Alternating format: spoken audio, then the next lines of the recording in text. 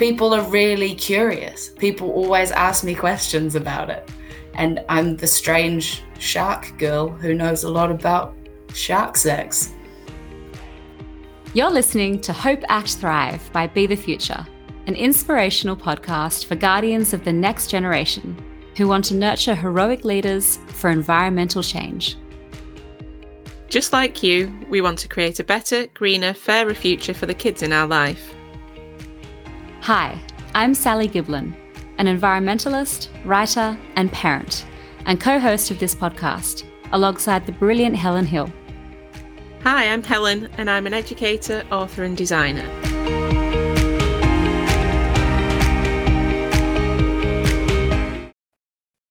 Hello, and welcome to the Hope, Act, Thrive podcast. Today's episode is with Adele Dutilleois, a marine biologist, fisheries scientist, and budding biomimicry designer.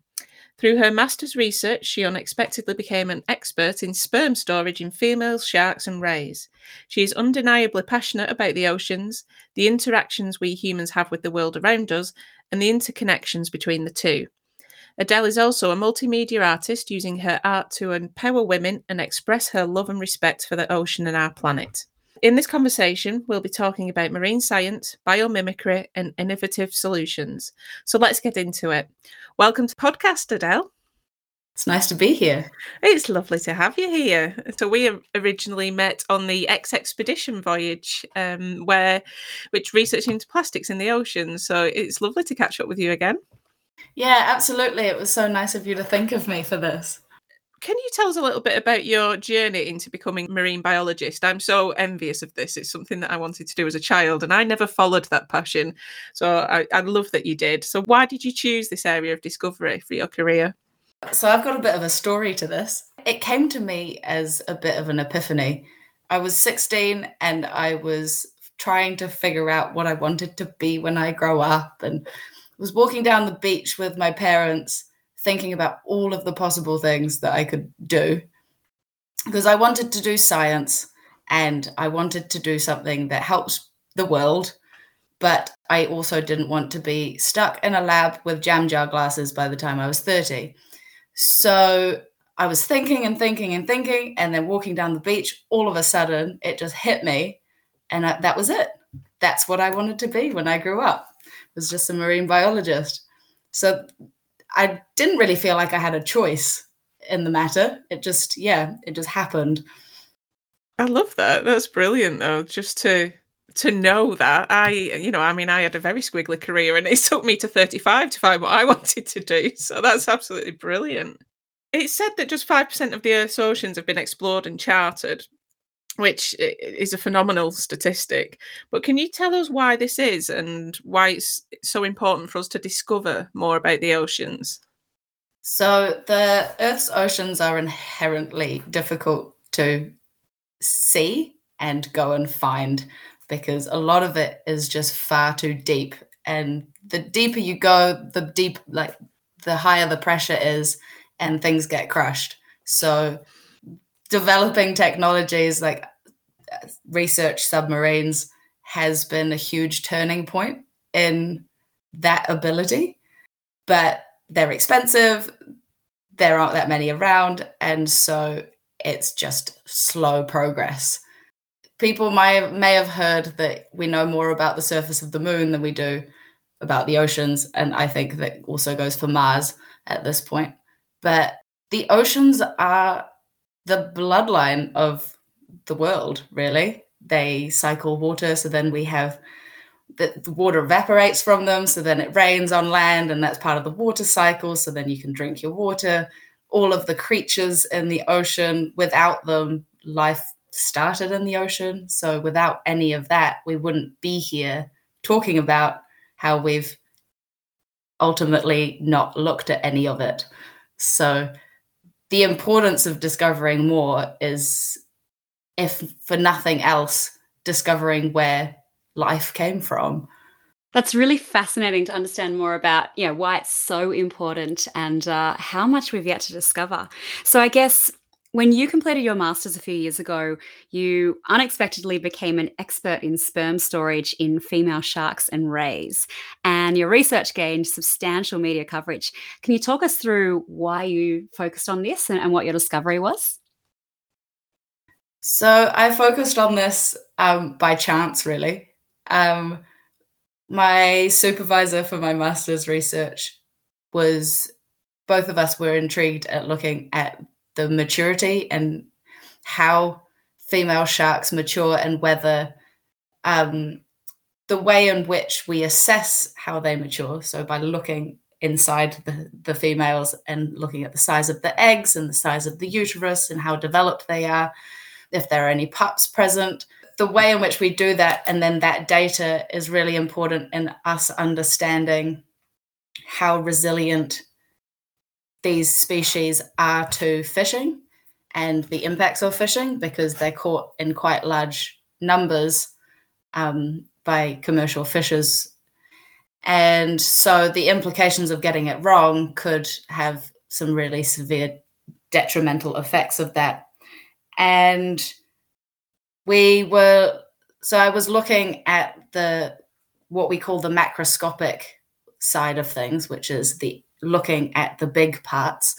And in order to validate how mature the sharks were, we decided to have a look and see if they were storing sperm. So if they were storing sperm, they'd been sexually active and they had been mated. They may have not yet produced any pups, but they were actively mating, which is a sign of maturity. And so that's where it kind of blossomed from, looking for sperm in the gland in which they are stored, which is called the oviducal gland. So this particular gland produces the egg casing of some shark species that lay eggs, and it produces egg jelly, which protects the egg in the uterus. And that's where the sperm is stored, and it's quite a small structure, and you have to take really thin slides, like cut really thin portions of them, put it under a slide, stain it, and you get a whole bunch of pink and purple and blue wiggles and blobs and really cool, beautiful, beautiful structures. And it's like searching for a needle in a haystack. The sperm are slightly darker blue and the wiggly bits, but everything also just looks wiggly. So it was really difficult to find, and there was no guarantee that I would find any. So I spent hours traipsing through these really beautiful slides, hoping to find them. And then I did, in 3 different species.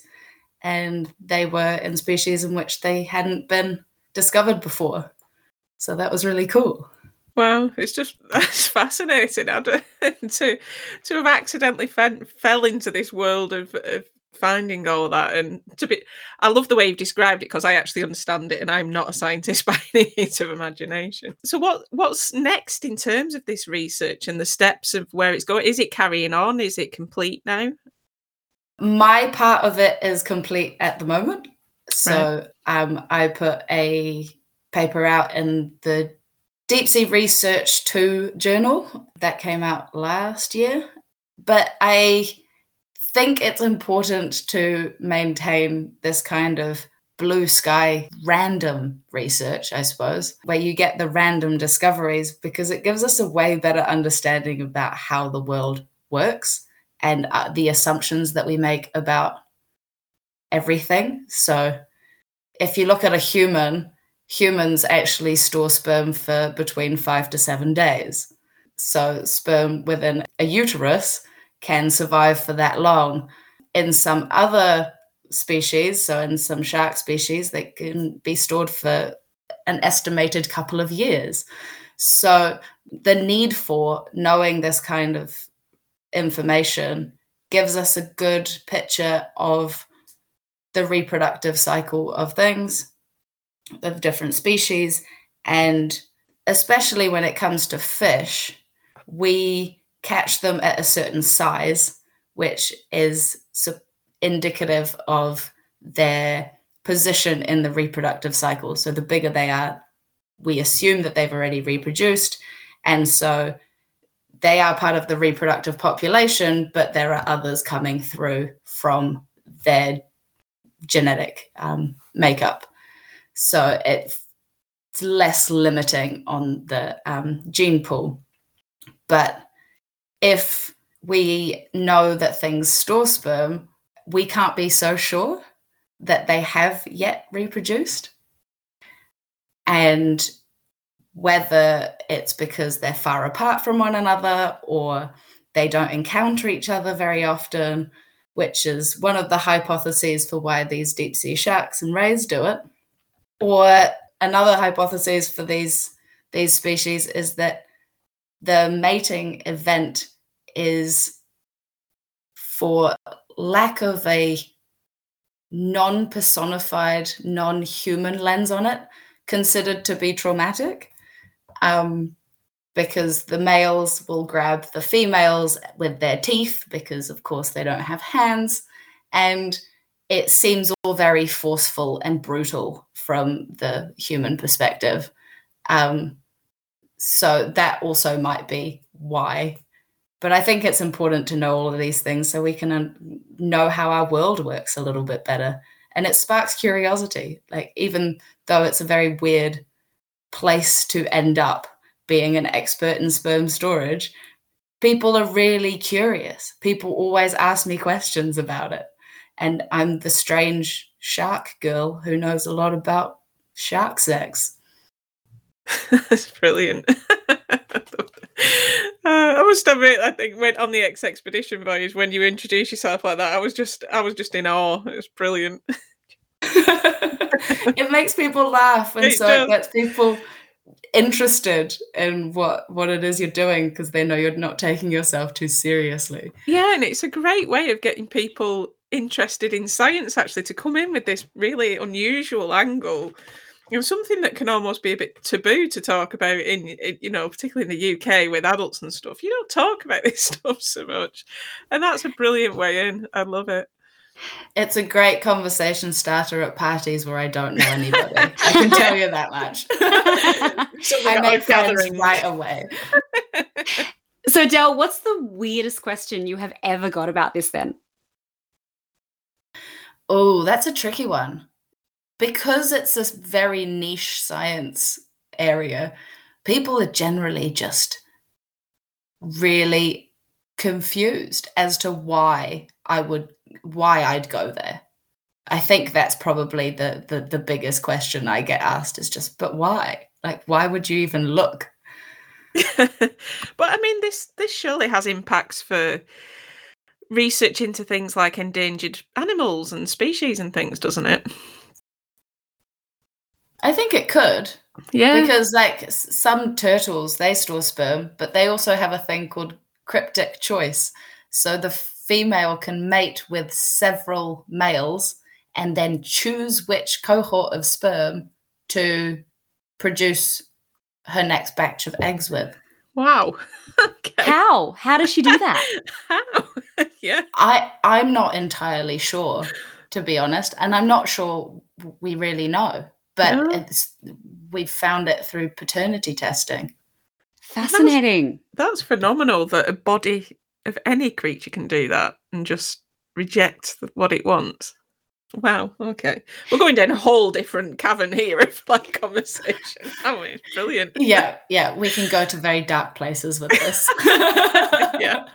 But it's fascinating, isn't it, though, how I think you can go into viewing the animal world by thinking about what we know about the human world and human reproduction and how things work, and then almost just assume that a lot of that must transpose to the animal world and the sea world. But actually, you know, given how little we really do know about the oceans and life in there, it's really eye-opening to think just how differently things may work and just how many things out there may blow our minds. Mm. Yeah, there's actually a really good book that I read through my research, because I was looking at females, I realized how little research there is on females of any species, not just humans. And I read this book called Fallacy, and with a PH, and it's all about the history and what we know about penises. And it was an incredibly interesting and humorous read, because the way that we humans view that particular appendage is a really closed-minded and single view of looking at the use of a body part. So penises come in so many different shapes and sizes, and not all of them are used in the way that we imagine and know humans to use them as. So they could just be there as decoration, as weapons, as all sorts of different things. But we as humans have put our lens on it and think that, okay, well, this thing has an appendage that looks and is phallic. It must be a male, and it must be used the way that we use ours. And so it completely shifts your perspective on how the animal kingdom actually works. Yeah, I mean, I think we could probably argue there's some humans that try and do that as well, but that's fantastic. Yeah. So you've worked in marine and fishery science for, is it around 9 years now? And as part of that, you've experienced firsthand the effects of human impact on the oceans. So can you tell us some of the things you've seen as well, and what some of the promising solutions might be to that? So being out at sea on a research fishing vessel is, well, for me, it was an incredible adventure, but it was also really confronting, because we fish the way that commercial fishers do. So we trawl the bottom of the ocean to get our samples. And yes, it's at a smaller scale, and all of the data is collected for the greater good of science and our understanding. But you do spend a month at sea killing things and everything and anything that comes up. The scale at which we were doing it, being at such a smaller scale than a commercial vessel, and we were getting the biggest bags we were getting were 5 tons, but I'd never seen 5 tons of fish before, and it's a lot.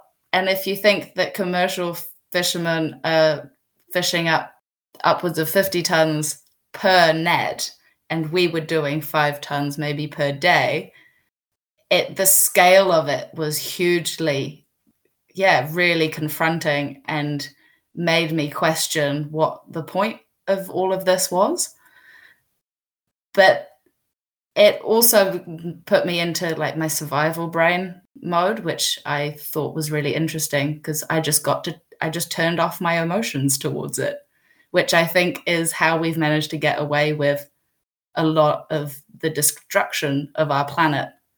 But we did pull up different bits of plastic habitats with all sorts of sea anemones attached. And there was one fish that came up with a chicken bone from 1,000 meters deep. And so the impact of humanity is still seen when you pick up the bottom of the ocean.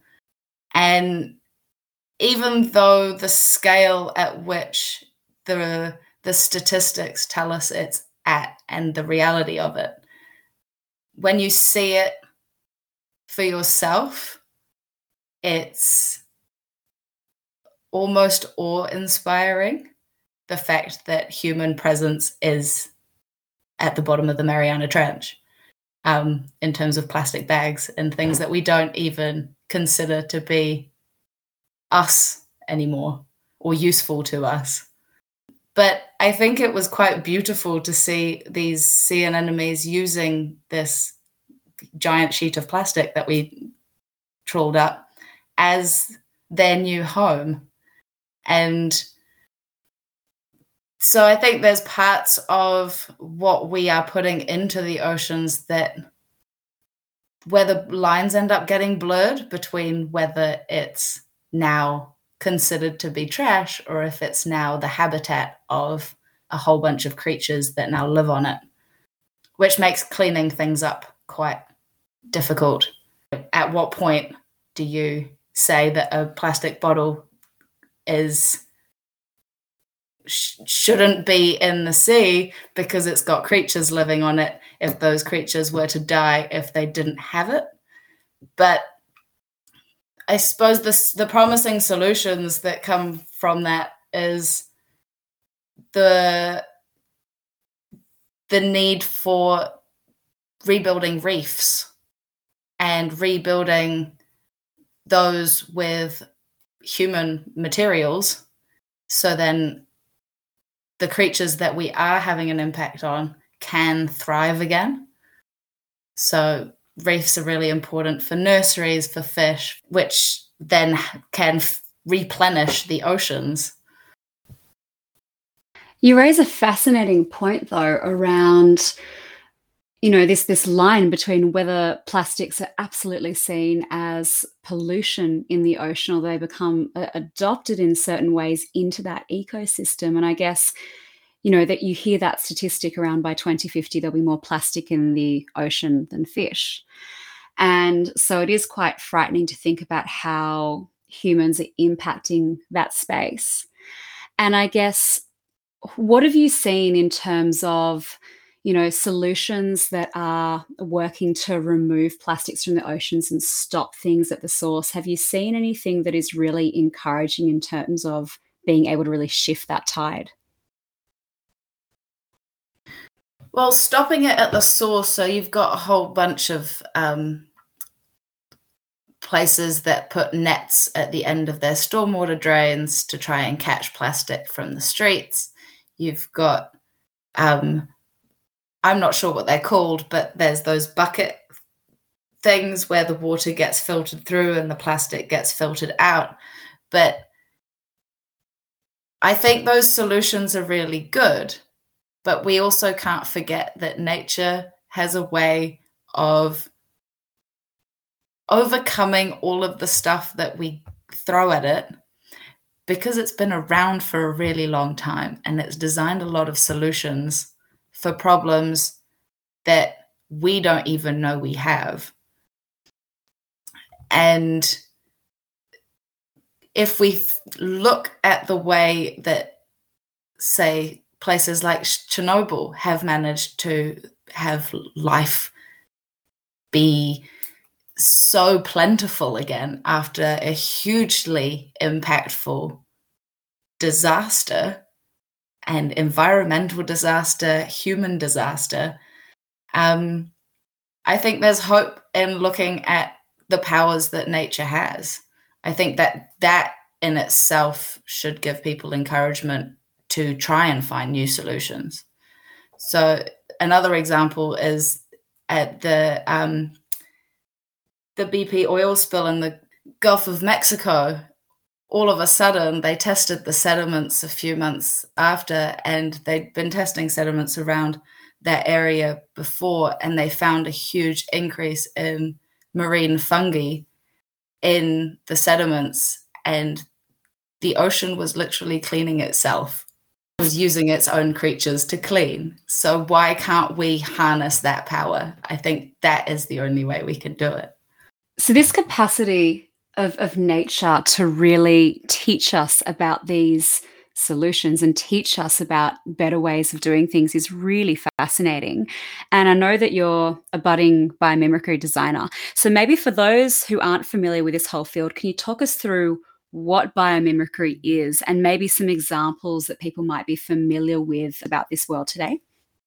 So biomimicry is a term that generally encompasses copying nature. So using nature as the inspiration for the design of a human problem. So this could be on any scale, from the way that a glass is made that looks like a fish, for example. That would be making something look like something in nature. But the way in which biomimicry kind of takes it a bit further than that is that it's trying to learn how to be an earthling and using the principles of life as those building blocks for building our own sustainable future in which we can work in harmony with nature. So it's not going back to the dark ages and ending up with no houses, no cell phones, no nothing. It's about trying to adapt. What if we could have computers that were compostable? That could be a thing, but you'd have to build the materials that would allow for that to happen. So one example of biomimicry that is used quite often is there's this Nigerian beetle that lives in the desert and has no access to water. So in this particular desert, there's sea fogs that come in the early morning, and this beetle has a carapace, so its shell is got all these little bumps on it, and this beetle stands up on its legs and lifts up its shell, and the sea fog hits, because it's colder than the beetle itself, it hits the shell and the water condenses and the water rolls down the carapace into the beetle's mouth, and that's how it drinks.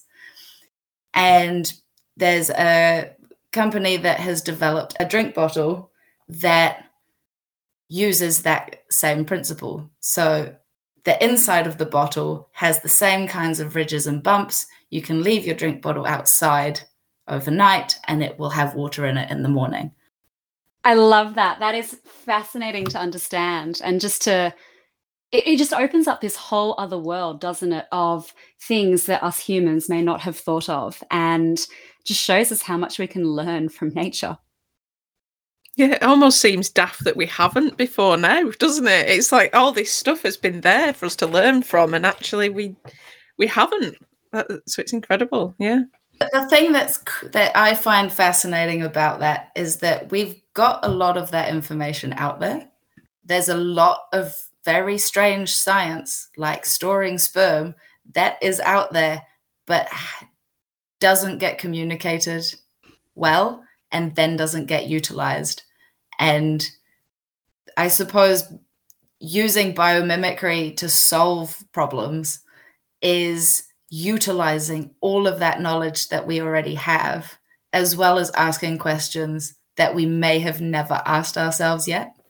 This issue of communication is so important. And I think, looking at climate change itself and looking at how many incredible climate scientists are out there who have been shouting from the rooftops for a very long time, but this real lack of action has been happening. And, looking to amazing communicators like Katharine Hayhoe, who are held up as leading voices in the movement of really getting people to understand about climate change and understand how crucial it is and what we can do, and seeing that shift happening in the climate change space around that incredible need for very strong communication that really gets at the heart of getting people to make change and be involved. What do you think needs to happen in the world of biomimicry and marine biology and science of the oceans to get people to really communicate this in an even better way that gets many more people on board and makes things happen in an accelerated way? I think it's about making it fun and making people think. And I think science has a bit of an ego to it as a field. And there's almost an elitist feel to it, that if you don't understand all of the jargon I'm throwing at you, then, well, what's the point? And science is often written for scientists, by scientists, to produce more science. Science isn't, as I have discovered the hard way, about finding solutions. we spend a lot of time as scientists describing problems and describing hypotheses and theories, but we don't spend that much time thinking about the implications of that and the reality. And I think that's where people who have more of a social science or artists or people who are not necessarily science brains at heart have the power. And I think people like myself who are in a bit of a crossroads of being a scientist, but also making art and also wanting to build those solutions, that's where the power is. And we need to, I think we just need to have fun and ask questions and get back in touch with the kid that we were that was fascinated at looking at a scab heel, and asking those questions of how did that happen? What makes that work? And until we all do that, I think it's really hard. Yeah, that's something, nail on the head there, because that is something we lose as adults, I think, that we worry about having fun with what we're doing. We lose that ability to learn that way. Or, well, I mean, I still embrace it. And I do get fascinated with things like you mentioned, the way the body heals itself and stuff. But I suppose we've got to look to, there's these people out there that are communicating things well. When you look at the Attenboroughs of the world and Brian Cox, I mean, the way he can explain space is phenomenal. And I totally fangirl him. I love him. And I've been to see him a few times, and it amazes me that I understood 90% of it when at school I just didn't understand physics. And I think we've got to bring it down to that next level, haven't we? Because we've got these huge celebrities doing that stuff, and that's fantastic, and it's creating that general awareness. But there's this lower level where in education and in general television and books and things, we need to make it more accessible for adults and not presume that they want to read that jargon. And this, I mean, I could rant about this all day because it's a big thing that I do in my business, where I really advocate for writing in plain English and getting rid of that jargon and make everything accessible to everyone. But I think it all comes from when we're at school. And if you think about how boring being in science and maths was, like there was no application shown. Nobody told you why you would need to know trigonometry until you become a builder and you build a house. Nobody tells you when you're going to need to know how the water cycle works or any of these parts. And I think the way that schooling is done is about regurgitating information as opposed to sparking a desire to know more. And I think we need to get people to get in touch with that side of things. It's not about the information that you know, it's about the information that you'd like to know. Yeah, I 100% agree. I almost wanted to shout, yes, yes, yes, in the microphone. Yeah, that's absolutely true. And it's funny because I was on a conference yesterday where we were talking about there needs to be a fundamental change in education. And actually the pandemic and the world situation right now has actually made people finally wake up to that there is a different way of teaching, and we need to embrace that, and we need to empower the teachers to do that instead of teaching them in this very traditional, like say, parrot sense education where we tell you something, you repeat it back, great, you get an A. So yeah, that absolutely fundamentally needs to change, and it's something that we want to bring in to build the future, that learn through fun and with your family, and let's have the adults learning at the same time as the kids. I think that's really powerful. Yeah, I totally agree. And it gets you thinking, and it sparks a discussion, and it's no longer about whether you're 100% correct about something. It's about being able to field those questions and go, well, I don't know, I'll go find out. That's a really interesting question. I'd never thought of that. And opening up that possibility of unknowns, and that being an okay space to be in. And this all comes back to having a growth mindset, doesn't it? And I think, I love that there's more education being led with that now. And it's okay not to know. And you try and you try and you try again. And, you don't know something yet. And I think if we are to really create a much better future and to be looking to all these different ways of doing things and to working with other peoples and all sorts of collaborations, there needs to be much more of that type of approach. And I guess something I'd love to know from you, Adele, is what really gives you hope for the future? I think that the thing that gives me the most hope is that more people than we think care. And people are just as confused and weird and uncertain and imperfect as one another. And if we let each other be that way, then we'll all make small shifts to make our homes nicer, to the planet and to ourselves. We'll make our neighborhoods safer and more full of joy and encouragement and community. We'll talk to each other more. And I think it's really cool to dream, even though if the dreams seem impossible. I think that that's my own hope for the future, is that I'm hugely passionate that humanity is smart and is capable. And I think that this current pandemic has shown us that we can do things together. The fixing of the ozone hole demonstrates that. And I hope that this pandemic has shifted people's perspectives to the necessity of having each other.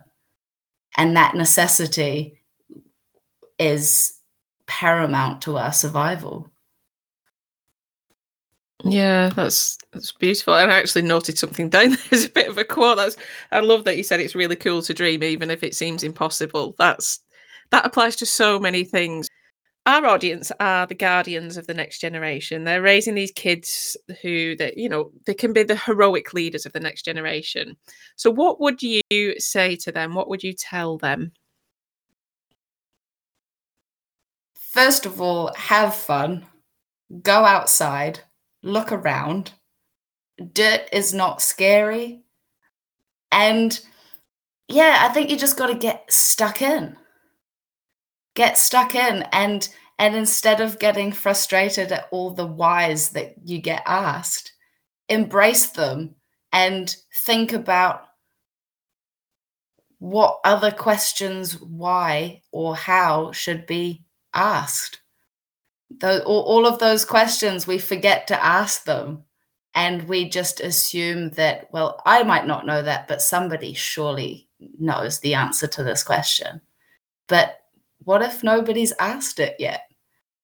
I think that's the power, is keep the curiosity alive in your children and the people that are going to be our next generation. Adele, I love where you've taken this conversation, and I love the fact that you're essentially pointing out that we need to retain our curiosity, we need to retain the fun, and we need to retain that love of just getting outdoors and enjoying things and doing things and play. And essentially everything points to getting more of that childlike sense of wonder and fun and playfulness back, and being more like kids. And I know personally that when I spend time with my son and really try and be in the moment, in the present, you are much more like a kid, and you can just be there having more of that playfulness and just engaging and finding the really simple things in life and that simple curiosity. So thank you for that reminder. I think it's incredibly important, and I have loved having this conversation. It's been fascinating. We've gone all over the place. Yeah, absolutely. Yeah, and I think the curiosity thing is super important for us adults, because we love to take life so seriously, and life is a struggle. And that's true. it's true for everything that lives on Earth. It's true for probably everything in the universe. But life is also for living. Yeah. So why not just enjoy it and question it and see what happens, right? Thanks so much for joining us this week. We really hope this episode inspired you. If it did, please review, subscribe, and share this episode with a curious friend. It makes it possible for us to keep having these conversations for you. Oh, and check out the show notes for more details on this episode and our guest. And come say hi to us on Instagram over at bethefuture.earth, where we share real tips for real parents and help you to turn eco-anxiety into playful action. Let's hope, act, and thrive.